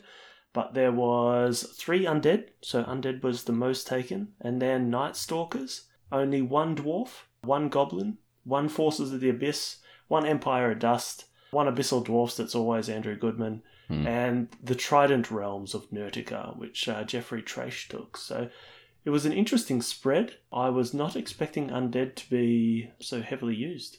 How about you guys?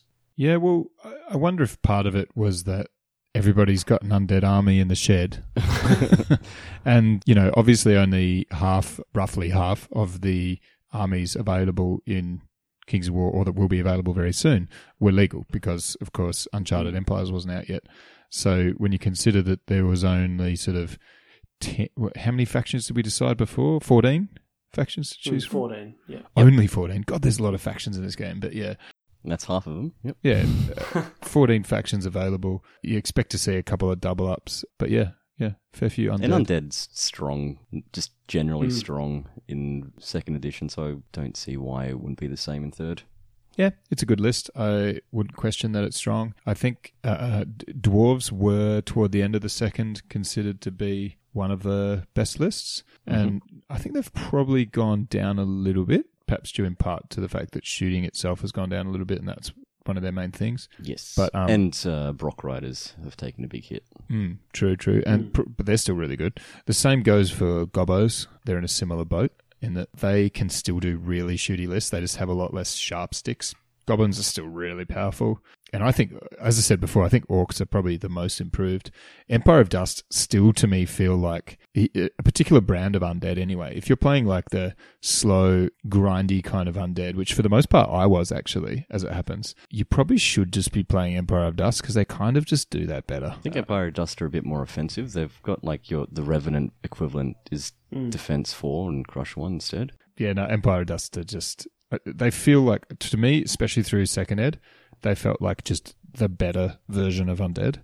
And I think it's balanced out a little bit more now. And the undead list itself is probably a little bit more flexible than Empire of Dust, but Empire of Dust is still super duper strong.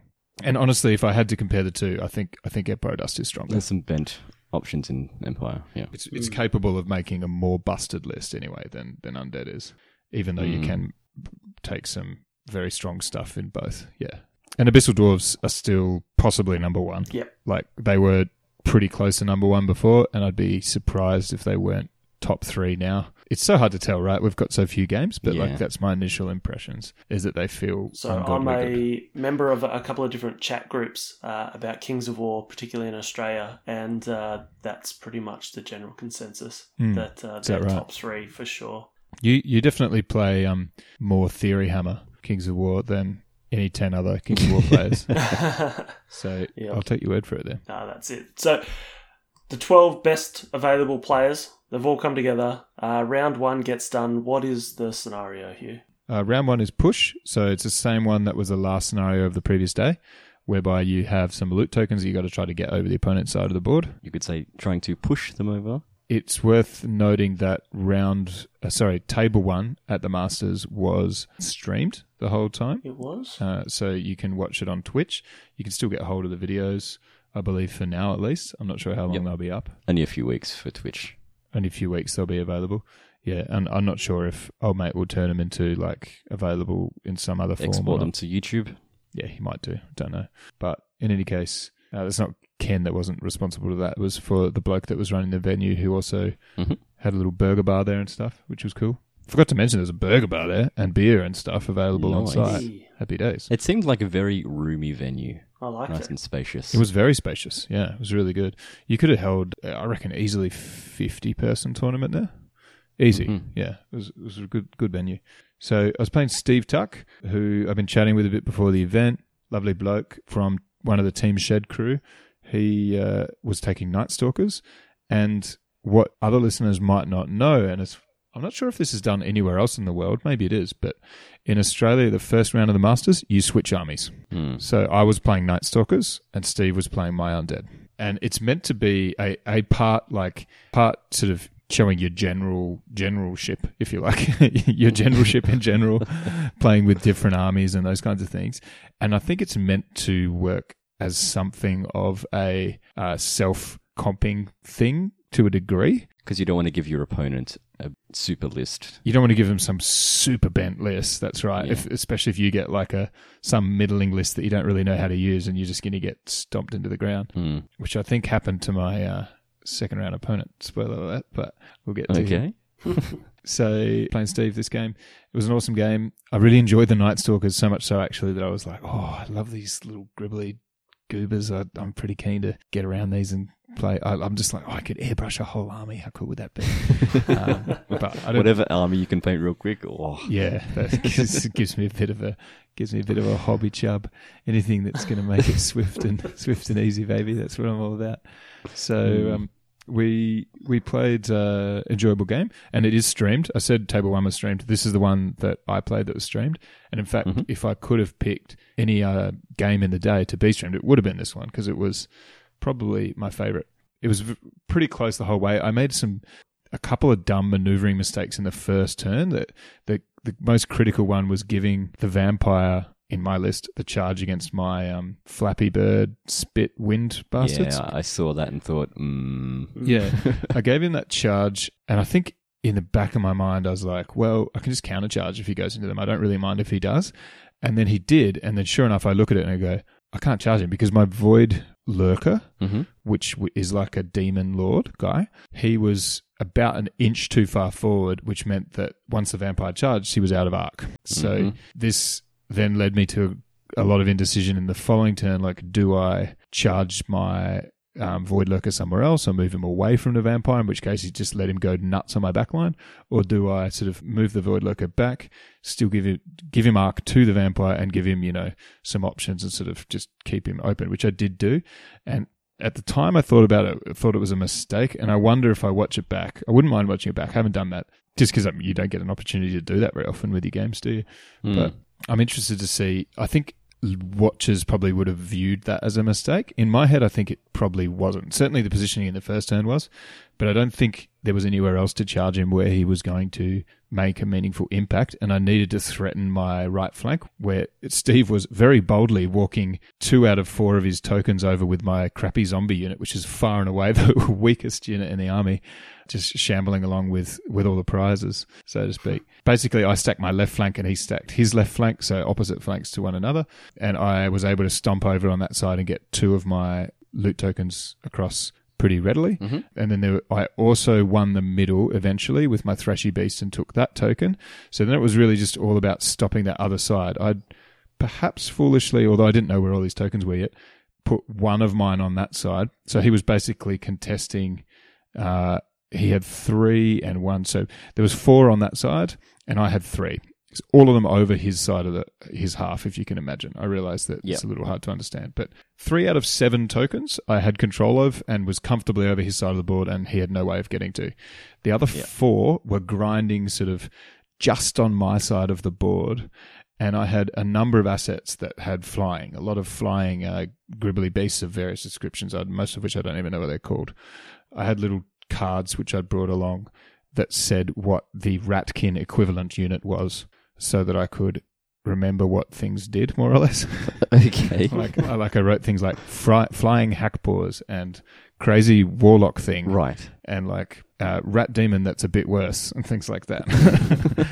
so that helped Specific. In the initial turns. And if anyone watches the video, you'll see them. And eventually I abandoned them after a turn or 2 because they just sort of were getting in the way and were mildly annoying. So by then I sort of knew what was up. But 2 critical things happened in this game which really screwed me and stopped me from getting to the flank, which had the zombies. All I needed to do was charge those zombies. Steve had wisely moved a bunch of units in to try to sort of make that as difficult as possible, of course. Yep. And he was gradually grinding through my scarecrows, who probably should have won a grind against a troop. There's a horde of scarecrows against a troop of Revenant Cav. They probably should have won that grind, but they were gradually losing it as I just repeatedly... Yeah, but it's 30 attacks. So you should get 3 or 4 wounds a turn. I was getting 1 or none. And that hurt me for the first few turns. I finally got 4 wounds in the last round of that combat. By then it was too late. Had I got the average of about 3 1/3. If I got 3 wounds a turn and taken it out the turn earlier, it could have really turned that flank because it would have allowed me to rotate and etc. But anyway, it's too hard to imagine that stuff. Suffice to say, I had a bunch of Flappy Birds that needed to get to those zombos and charge them, either kill them and get the loot tokens, in which case I'd win by quite a bit, or at least stop them from getting over the line, which would put me ahead by a point, I think. At worst, force a draw, even if everything else went poorly. Early on, he charged the vampire into the Void Fiend thingy, and then did a small handful of wounds after it had previously been hit by my goddamn catapults, which only hit on a 6 because everything is stealthy. So I'm like, oh, they'll be useless. And sure enough, he hits in the first turn. I think it was just 1 hit, but it had 3 or 4 wounds. Vampire did 4 more, and then he wavered it on an 11. So he rolled 11 to waver it, and that meant the Void Lurker, it basically gradually led to his demise because he had no real choice but to keep fighting the vampire, and eventually lost that fight. And he really shouldn't lose that fight. He's 10 attacks, he's got a higher nerve, he should beat the vampire.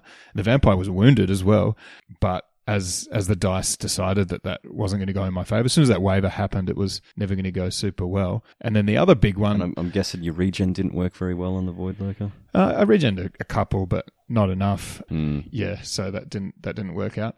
And then, but I wasn't too concerned about that because I had my flappy Sky Shark things. there were 2 units. One of them was charged by the vampire earlier. The other one got into the flank of my skellies, took them off. Happy days. They were up on the hill ready to cause some carnage.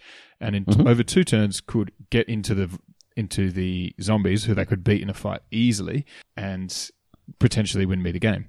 And Steve called it beautifully. He's like, I've got the 2 catapults pointed at it. He's like, I really need this to work. It's a completely unwounded unit. It only hits on a 6. So it's 4 shots hitting on a 6. He gets 2 out of 4, which then means it's then landed on about 6 wounds or so, all of which was obviously significantly above average. Then he needed to roll a decent number to waver them, and he wavers them.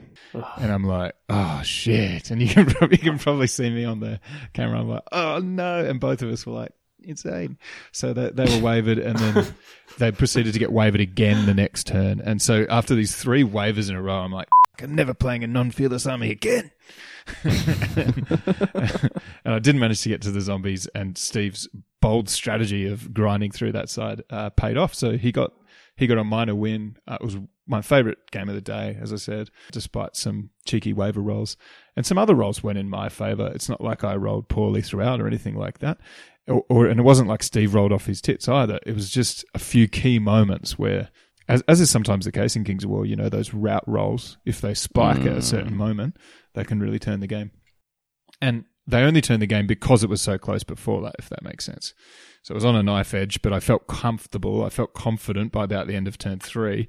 But then by the end of turn 5, I was like desperately clawing to try to get points and couldn't get there. So, yeah.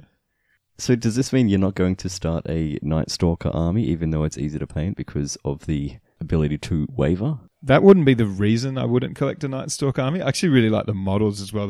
There's probably some of Mantic's best figures, I think. And the fluff. Ugh. Yeah, I don't know. They're a bit wussy wavery. They don't have tails or a snout. I'm not sure if they're for me, but it was good. It was good flirting with the tentacles for a while anyway, and having a bit of threshy anime porn going on that table. Anyway, that was the end of Steve, and I'd got my first loss for the last 8 tournament games, and I was feeling like, oh no, I'm on the big side. Your undead did win though. I'm on the. That's right, and in fact, I said that. And I'm like, well, at least it's another win for the undead. There's always a silver lining when you switch armies, I guess. And that was a 14-7 loss, yeah. That sounds about right. 14-7, yeah. I was slightly ahead on attrition, but it was pretty much dead even. So, yeah, that was a fun game against Steve. Hope to get to play him again sometime in the future. And that brought us to Matt. Matt Curtis and Hugh Evans. So Matt had also suffered a loss in the first round, and I strongly suspect it's because his army was bent. And he had to play against his army in the first round, and he did not win. I don't know what he was playing with. I have no idea who he played. But I've spoke with... Empire of Dust. And he played Ken Ferris first up. Ken Ferris, there you go. Okay, so you guys know everything that happened. That's good. I'm glad you're following so closely at home. So cross it. He's got 2 enslaved Guardian Archer hordes. How are you seeing these lists and stuff? Oh, you can... Tabletop.to. Oh, yes. Australian Cowmasters. Actually, I think it is worth going through his list because it was disgusting. Like it had weaknesses, but not against my army. A Skeleton Warrior horde with fire oil, a Revenant Cavalry troop, a Desert Swarm regiment, and then... Okay, so that's all the ordinary stuff. Forget about that. And then 2 enslaved Guardian hordes, one of them with Pathfinder, and then 2 enslaved Guardian Archer hordes. Following up with a Soul Snare for the War Engine, a Monolith, the Ammonite Pharaoh with the Boots of 7 Leagues, and the Idol of Shobik. Yeah, and really it's the IDOC of Shobik, which is... the IDOC. Which is the most crazy unit. He's 290 points. He's like a super dragon. He's walking, obviously, so he's less mobile than a dragon. Like a super giant. Yeah, so I suppose he's more like a super giant, but he hits more like a dragon than like a giant. He hits on 3s. He's got like 10 plus attacks. He's crushing 3. He's an absolute monstrosity. He's 290 points. The worst bit about him by far is that Defense he's 6. D6, Fearless 20, I want to say. Fearless 18. And he gives an aura of Iron Resolve. And very inspiring. And then he's got healing units and Life Leech. So what I was repeatedly finding, I would do things like I'd go hit with the catapult, do 3 wounds, which is 2 wounds, which is 1 wound, which is no wounds. This was the narrative. It's like, I did a few wounds, which means I did nothing. Mm-hmm. And my whole army was, which he really brought this into context, Matt, is making me realize my whole army is grinding. And I've talked a bit in previous games about how I ground through the goblins, ground through the orcs, whatever. You can't do that with this army. You cannot do that with this army. All you'll do is 3 or 4 wounds at a time, which is the equivalent of doing 0. So you need to do 10, 15 wounds in one hit. So if he takes your whites off or something, which he eventually did, but not before they took off like 2 units of guardians. So they did great as usual. But like if he takes off, say, the whites, my army just does not do anything. And that's what I found against Mike Crossman when I was playing against him. It's like there's nothing I do. I'm doing 3 points and then you iron resolving that back and then healing and then drain life and it's yeah. It's the sort of traditional Empire of Dust, drain life, shoot the crap out of you, and then if you get close, I'll surge in your flanks kind of thing. Except instead of the usual mummy regiments, he's replaced them with a heap of enslaved guardians, and I actually think that they're in some ways better because they have a bit more reach out and touch. He can stomp across the board at you if he wants to. And it's really that IDOC of Shobik that really makes it all tick. But in any case, Matt, I've chatted with a little bit before and met him a bit better the night before, and he's a lovely bloke. He's a very good player and takes very good lists. And just to clarify, IDOC is a spelling mistake. Yeah, but for some reason it said that on his list. I thought it was a Kings of War name. You know how they have stupid names and everything. IDOC, I'm Shobik. Hi, I'm IDOC, and I come from Shobik. Yeah, it is me, IDOC. Yeah, but to be clear, like before I sound like too much of a whinge bag. Which I know you famously always diss me for, Benson.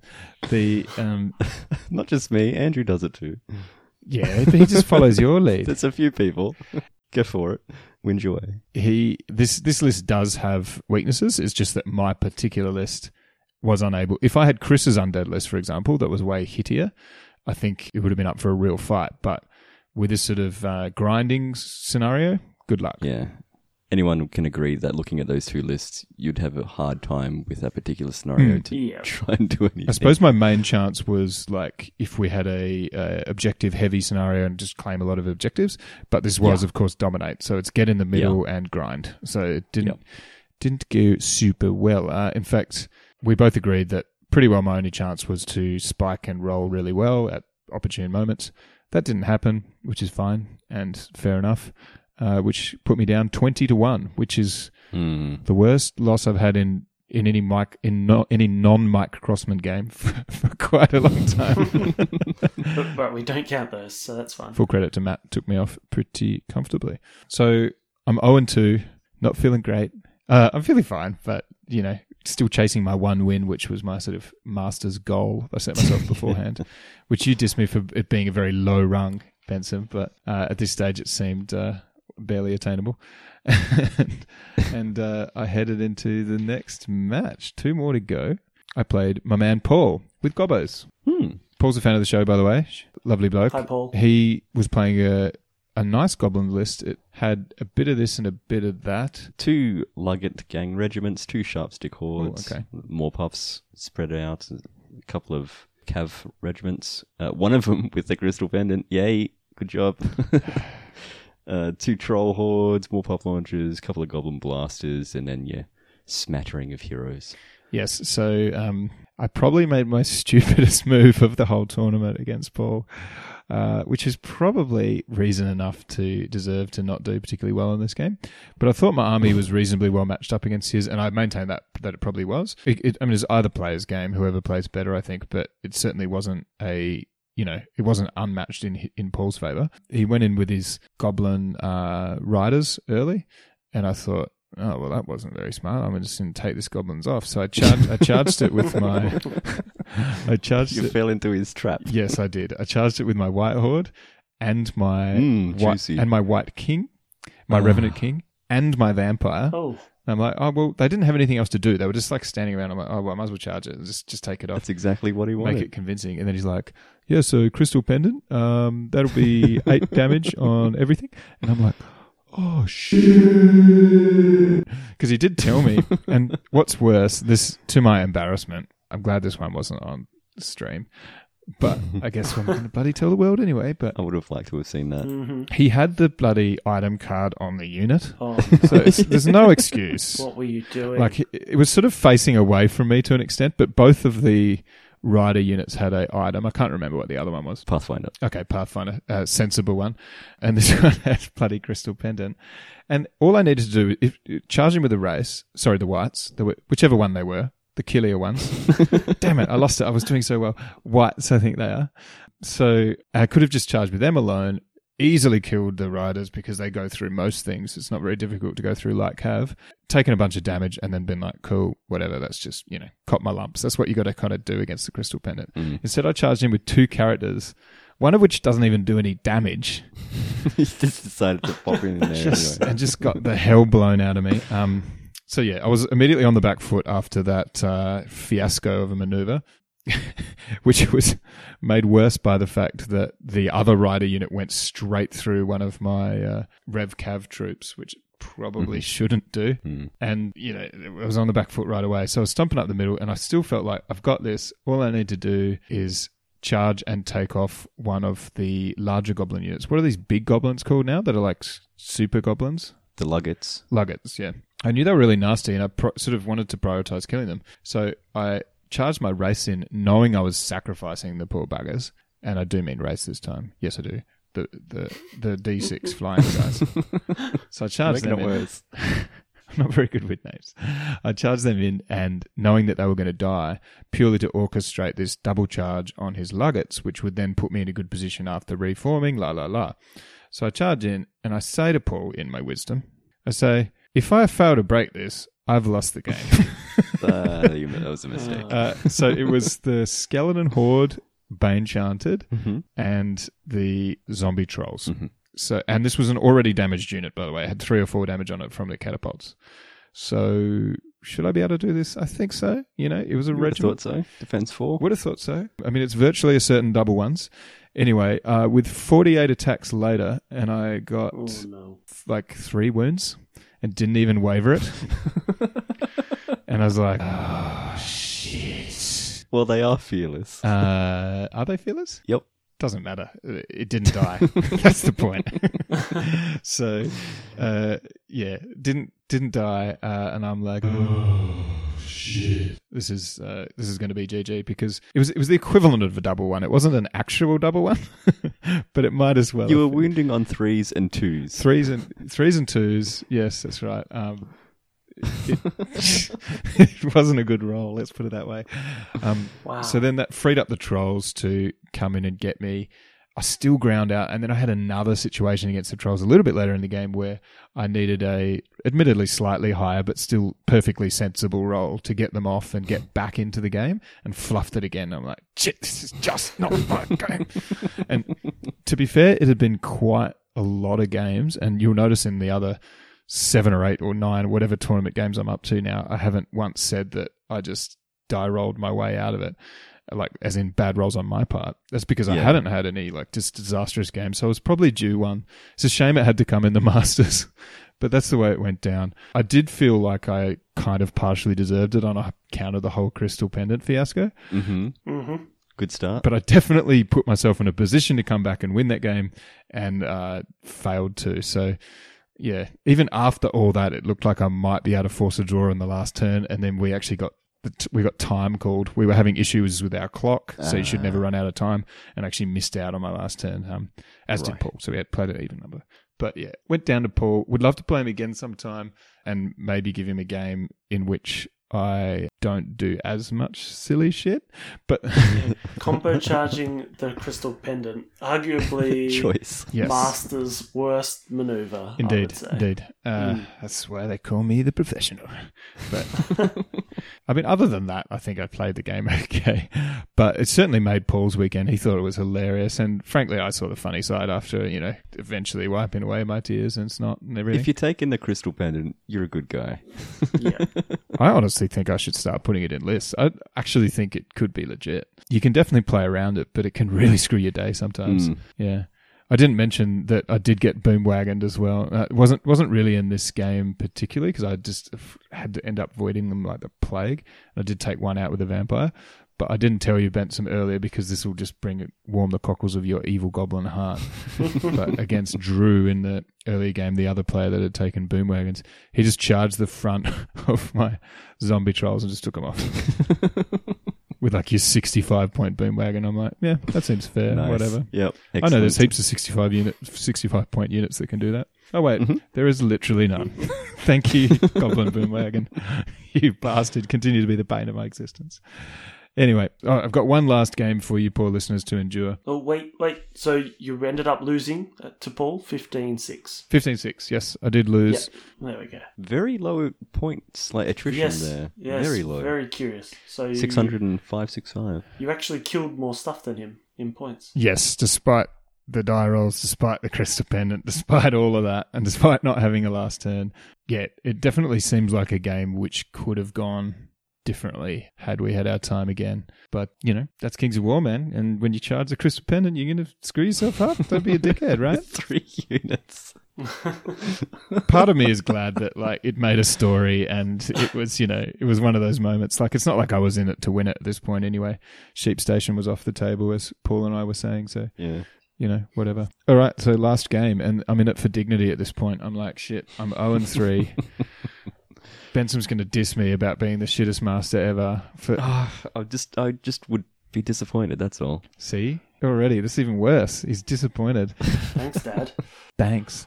So then I was playing against Pete and his dwarfs. Peter Ball, he played a pretty cool dwarf list. Bit of this, bit of that. Do you want to go through it, Benson? I've said that about every list for some reason. Yeah, Bulwarkers, regiments of shield breakers, 1 unit of regiment of Brock Riders, some mastiff hunting packs, 2 hordes of elementals, the earth elementals, and what did you say? A smattering of heroes. You got your Berserker Lord with Beast Slayer, Dwarf Lord, and Large Beast, and then 2 Steel Juggernauts. Yeah, they're interesting units. And those Brock Riders have the Brewer Sharpness. Yeah. They're pretty good, the Steve Juggernauts. So Defense 6. The 2 Steel Juggernauts and the 2 Earth Elemental Hordes are all Defense 6. And the Steel Juggernauts put out a decent little bit of shooting, actually, as well as being okay in combat. I wasn't sure what to make of them as a unit, whether I thought they were good or not. But I'd definitely like to see them in more games. Certainly it was pretty scary a couple of times. Because they got good range. They went into...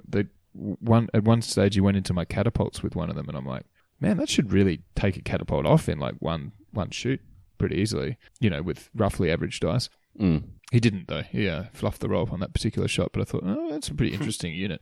It's not one that you used to see. I don't know if it even existed in Second Ed, did it? Or I never saw it. Yeah, it did, yep. It did. Juggernauts from Vanguard. Oh, okay. Right, I'm with you. Yep. I think I've actually played against that before, but it wasn't the same figure, so I didn't recognise that it was the same unit. Yeah. And because it's a new unit, just for anyone else who's still not keen on dwarves, the Juggernaut's a large infantry hero. Defense 6, like you were saying, Hugh, melee 3, range 5 with hand cannon. It's just 24-inch piercing 2, steady aim, so he's got 5 shots on that thing. It's pretty good. You should get a couple of hits piercing 2 reliably at 24-inch range. It seems like the kind of thing that should have a shorter range, but it's actually packs a bit of a wallop from range as they walk around, and they can charge things in the flanks and do decent attacks and stuff. So yeah, they seem solid, but the Dwarf Lord on Large Beast, he's a terror. My God. He's always been, 200 points. Yeah, he's an absolute terror in the night. But I got in this game reading through Pete's list, and in fact, I have a feeling he got at some point as well, because this was the problem with we were all using Battlescribe. Battlescribe had updated for 3rd edition. It might be the only army builder out there that has done it so far. Certainly Easy Army wasn't ready yet. There's Good Army List, I think it's called. It's another one. Good Army List is ready, is it now? Yeah, cool. So we had this 3rd edition list that was from Battlescribe. And in fact, Peter had given me, or he later on in the game, gave me his sort of hand-typed list that had all the details on it. But the problem with the Battlescribe one is that I think they're not allowed to, or they perhaps chose not to get it out quicker, whatever the reason, to put all the rules and stuff on the units yet. So it's like a dumbed down version. So I'll give you an example, and this is the example that mattered. Stone Priest, Bane Chant.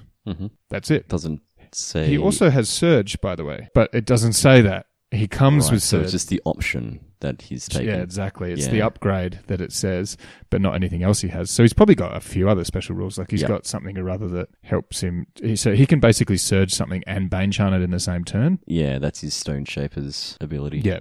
So he's got a few things, but you read through the list and you go, oh yeah, just got Bane Charm. Cool. So then I charge his bloody Earth Elemental in the front, and then the other one surges me. He goes, all right, I'm going to turn this and surge it. I'm like, sorry, you don't have surge, man. It's not on the list. And he's like, oh, no, I do. It's just not on the list. And then he gives me the other list. It doesn't appear on Battlescribe. It's not his fault at all. Like, it's just absolutely the way that Battlescribe did it. And this is the only time over the course of the weekend that I'd come across this. I think, to be honest, the reason that it happened is partially because I was tired. It was late in the day. We all were a bit in that way in the fourth game of the Masters. Like, this is exhausted. This is the 8th game of the weekend. Like, brains starting to ooze out the ears. But also, I was so like, I wanted to win this game more than any other game because I really didn't want to just cop the wooden spoon at the Masters. No matter what it takes, you're going to win. That's right. I knew you'd be too disappointed in me, Benson. So I'm like, I actually read his list really carefully for once. I'm like, I've played Dwarves a few times before. I kind of know what the different units are, although I didn't know what the Steel Juggernaut did. So I read it carefully. I'm like, cool. That's what he's got. Well, as I probably didn't look that carefully at any of the other regiments, if that makes sense, like in other games. So this was the one game where I actually look at it carefully and it bites me in the ass. Anyway, that was such a minor point in the game. I know I was banging on about that, but I just wanted to make listeners aware of the situation with the Battlescribe at the minute and to watch out for it. But similarly, Pete got later on in the game when my whites like charged over one of his units to hit one of his units on the hill, and he's like, oh, I thought they were a cavalry unit. And I'm like, no, man, they're whites. Like, I did tell him at the start, and I told him as they moved 7, and they sort of flew, but you can't necessarily tell that they're flying unless they get in a flying situation. Because the models that you're using are the GW Demigryphs, is that right? The Demigryphs. So they do look a bit cavalry-ish, and I actually think I might convert them into Soul Reaver Cav instead, just for that reason. That there's a few people that kind of thought they were cavalry, even though they're on a large infantry size base, and they're kind of, I tried to make them look, certainly I envisioned them being a bit more floaty, if that makes sense. But it didn't really work out that well that way because I ran out of time and the basing doesn't look that floaty, I think it's fair to say. So I think absolutely Pete was, again, in the right there. Although I had said it, we were both getting tired over the course of the weekend. Yeah. But apart from those two minor hiccups, this game went pretty much to the book for me. Although, again, I have to admit that I also charged the Vampire Lord in to his Berserker Lord and then forgot to attack in the first turn. I just charged in and went through. And these kinds of things happen perhaps a little more in games like the Masters than in other games because they're pretty strict with the rules. And you would have had a bit more of a favourable light on Duelist then. Yes, in fact, this was only the second time over the whole weekend where I had a chance to use Duelist. And in fact, the Vampire Lord then ended up going down because he got hit first, and then he got one attack in, but then he got hit back. So if he did his attacks, he would have won that duel, but because he didn't do his attacks, he didn't win the duel. And I didn't remember till halfway through the next turn, so it's not like it was any going backsies at that stage. So yeah. Anyway, apart from that, the two mistakes, I guess, the surge in the flank and the forget vampire attacks, one of which was a little stupider than the other. I think outside of that, I played a pretty tight game, and I'm not that surprised. In fact, that's enough to lose a Masters game, those two mistakes under normal circumstances. Yeah. And I probably made those two mistakes were a bit more significant than some others I made over the course of the weekend. I definitely played better the day before than I did on the Masters day. And I wonder if that was just fatigue or any other reason. Yeah, when you were more fresh. But still won that game pretty comfortably in the end and managed to retain my dignity. I wandered over the line. 18-3 win for you. The Whites took everything off in that game. They took off about 3/4 of his army, just unit after unit after unit, just went through them like a hot knife through butter. And I was able to, he was dwarfs, and I was able to outmaneuver him pretty easily. I fed him a couple of troops of Rev Cav, which held up like his whole centre for quite a while and stuff like that. So it felt pretty comfortable. My infantry wandered around the flanks while my big fighter units did all the fighting. And I never really felt like I was going to lose that one, but I was still shit scared that I was going to, especially after I fluffed my Vampire Lord attacks in the first turn. I'm like, oh no, I'm getting the spoon. I can see it now. But yeah. Yeah, that final round was a brutal one across the the 6-hole games there. So the end results, obviously, you got an 18-3 win. Then there was a 16-5, a 21-zip, a 21, an 18-3 and a 15-6. So that really ended up influencing the ladder quite heavily that one round. And 2 really close games. Playing on table 1 was Matt with the nasty Empire of Dust list, and Tracey, who we haven't mentioned so far. Now, listeners of this show will be familiar with Tracey, best player in the world. Proven. Yep. And certainly he was both top seed by everyone that read the players pack or really knew at all what they were talking about. He's entered 5 tournaments this year, I think, maybe 6, including that international one, and he's won every single one of them. It's not like he's podiumed, he's literally won, and usually comfortably. So, there was no real contest here. But actually, Andrew Goodman went in as number 1 on the rankings, as it turns out. Yeah. And he came in at number 2 in the... he came second. So, pretty predictable the first 2, anyway. Yeah, 6 points lower in... tournament points there. So the top 3, Jeffrey Traish, Andrew Goodman, and Ken Ferris. So with their Triton Realms, Bissell Dwarves, and Undead. Yeah, comfortably won. And you ended up coming 9th, Hugh. I did come 9th, yeah. So which is a pretty good result for one win. Yeah, not too shabby. Not last. It was definitely a non-last position, which I was... a couple of steps from last. Happy with by the end of the event. Which is good. And I achieved my goal of winning 1 game, which may not seem like such a lofty game, but man, it was a tough field, just as you would imagine. Congratulations. So, Yeah. Well done. That's all right. Yeah, anyway, I've talked myself stupid. You guys talk about something. Nah, we're good. I feel used. My voice says so. Now, it must be said, Hugh, making all of the effort to go up there, it would have been extremely easy for you to say, oh, no rats, I'm not going. Yep. But you didn't. You sort of went, nah, I've got the invite. I'm going to whip up an army over the next couple of months or weeks. Represent our group and obviously fly all the way up there as well. It's not an easy place to get to for us. And to go in there and come 9th in that field with the best player in the world as well in there. So, you've done a great job, mate, and I think it's a really good effort. Thanks, fellas. Appreciate the support. Who I didn't get to play, Tracey, obviously, if anyone didn't, anyone fell asleep during all my, tournament report there. I didn't actually get to play against him, but would like to sometime soon. I talked to him at the start of the week. He was on the good side, of course, as well for the good versus evil battles. So I was never going to play him in that event either. So I still never played the Jeff's all over UB if you ever want it. So he loves his UB. I feel pretty confident he would have ripped me a new arsehole, even if, irrespective of what list he was playing. He played Trident Realms. I don't know if you mentioned that, Matt. Yeah. But it was a pretty cool Trident Realms list that anyone that has access to Tabletop TO and wants to look at the Australian Masters. Yeah, his list is one of the few that isn't on there. Then, yeah. You can suffer in your jocks because there's no list there, I guess. No, that's okay. If you do want to have a look at it, jump onto Twitter. I think it's about 2 tweets back for Direct Misfire. We've got all of the lists on there. Oh, cool. Do you? Awesome. There you go. A nice link. Yeah. Very nice. We'll probably chuck that up on Facebook as well. Yeah. So, good times had by all. Well done, Tracey, the master again. Well done, Hugh, for not coming last. Well done for me for not coming last. Almost as good an achievement, I guess. It's something.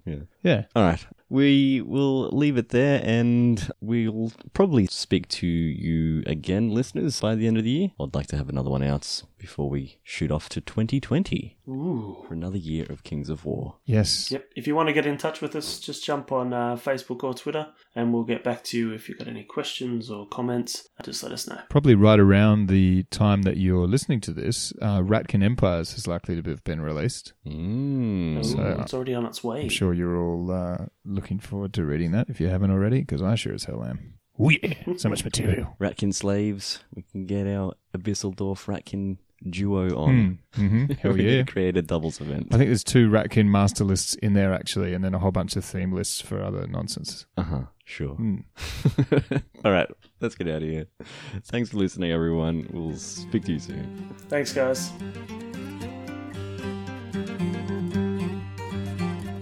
Yeah, direct misfire blowing up the game. Talking many war games is our aim. Rule books to advice, we cover it all. With the best tactics, we never fall. Bend some spoon and sell liquor in the mix. Math hammer doesn't work, it's a trick. Follow along, stay up to date. Comment, like, subscribe today. Come check us out on Facebook and Twitter at Direct Misfire. If you want to shoot us an email, directmisfire@gmail.com.